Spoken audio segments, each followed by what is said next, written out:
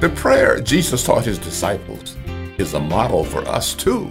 Welcome to Daily Direction, helping you discover the truth of God's Word with UMI founder and chairman, Dr. Melvin Banks. Here is how Jesus taught us to pray. Recognize God as our Heavenly Father, the one who gives us life, sustains our life, and provides for us.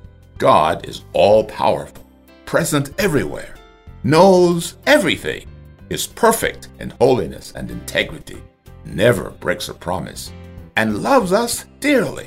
Jesus said, pray that his kingdom of justice, righteousness, mercy, and peace will prevail on earth as it does in heaven.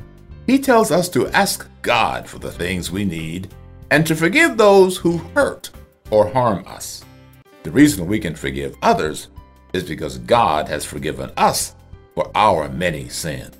Those who refuse to forgive others may have never repented and received God's forgiveness. We read this in Matthew chapter 6.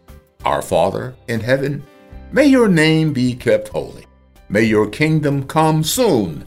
May your will be done on earth as it is in heaven. Give us today the food we need, and forgive us our sins as we have forgiven those who sin against us. And don't let us yield to temptation, but rescue us from the evil one. Today, if we follow these prayer principles, we grow in our faith. Thank you for listening to Daily Direction.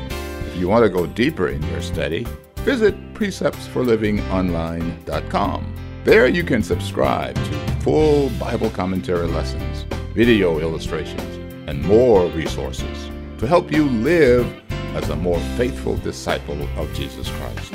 Visit preceptsforlivingonline.com and get your resources today.